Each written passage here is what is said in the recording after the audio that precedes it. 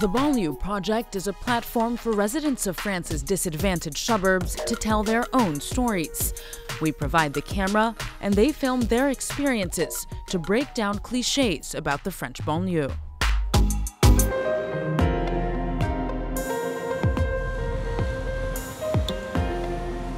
Cette semaine, Pas de quartier vous parle de mind mapping, de techniques Pomodoro et de lecture rapide. Vous êtes peut-être étranger à ces notions, c'était le cas de Mohamed, professeur à La Courneuve, avant qu'il ne s'intéresse à ces techniques d'apprentissage qui améliorent les performances du cerveau. 93 dans les dédales du cerveau, c'est le nouveau Pas de quartier. Salut à tous, je vais vous présenter un petit peu ma bibliothèque. Donc c'est un Higgins Clark, Les Confessions de Rousseau, Culture et impérialisme d'Edouard Saïd, Céline Alvarez, Les lois naturelles de l'enfant. Voilà. Alors la lecture rapide, c'est essentiellement deux choses. La première chose, c'est réhabituer l'œil à un fonctionnement en phase avec une vitesse de lecture dont on a besoin. Et deuxième chose, ça va être comment on va pouvoir traiter ces informations-là.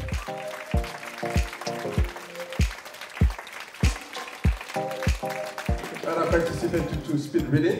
I win the French championship and now the world championship. I'm very happy.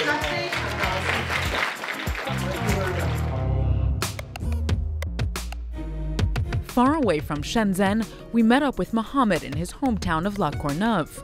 The 40-year-old history and literature professor long struggled to keep up at school. Reading didn't always come naturally.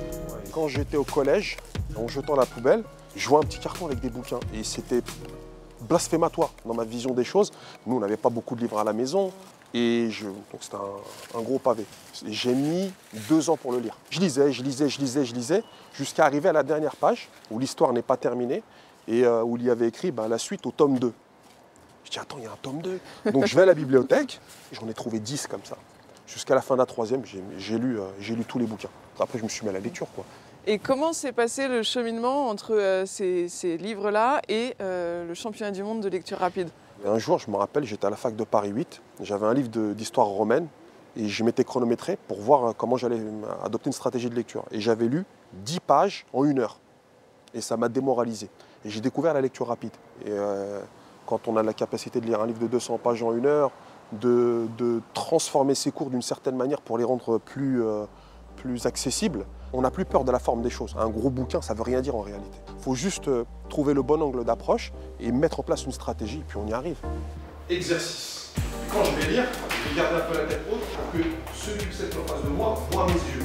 Est-ce que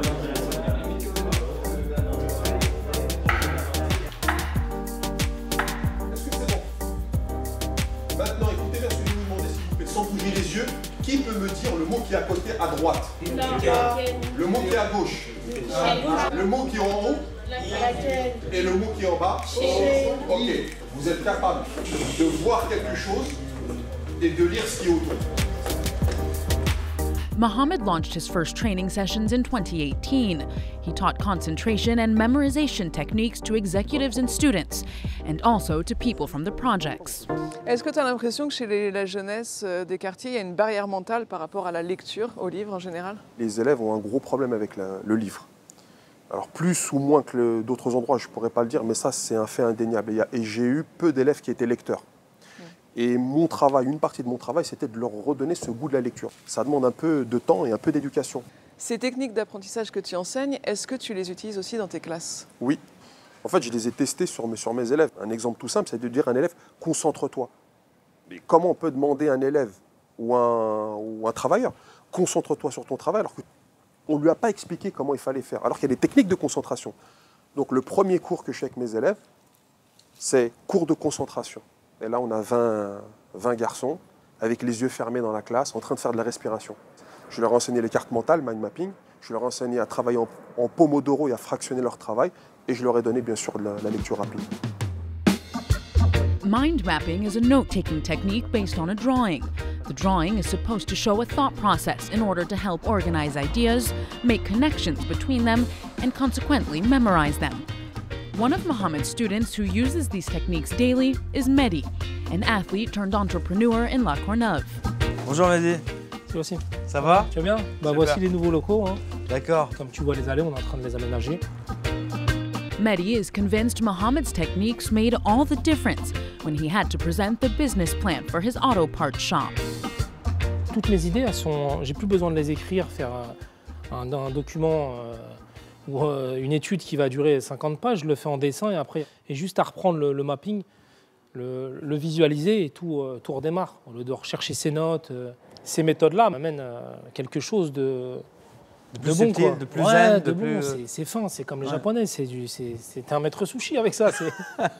Donc oui, Donc tu déclines ça sur tous les... Ah oui, je vais amener ça à mes enfants pour travailler. Ce que je n'ai pas eu moi, ce que je viens de récupérer, ce que j'aurais dû avoir à l'époque à l'école, bah, je l'ai eu maintenant à mon âge avec Mohamed lors de sa formation dans la lecture, le mapping, la concentration, des choses qu'on n'avait pas. Il y a deux choses que je déteste.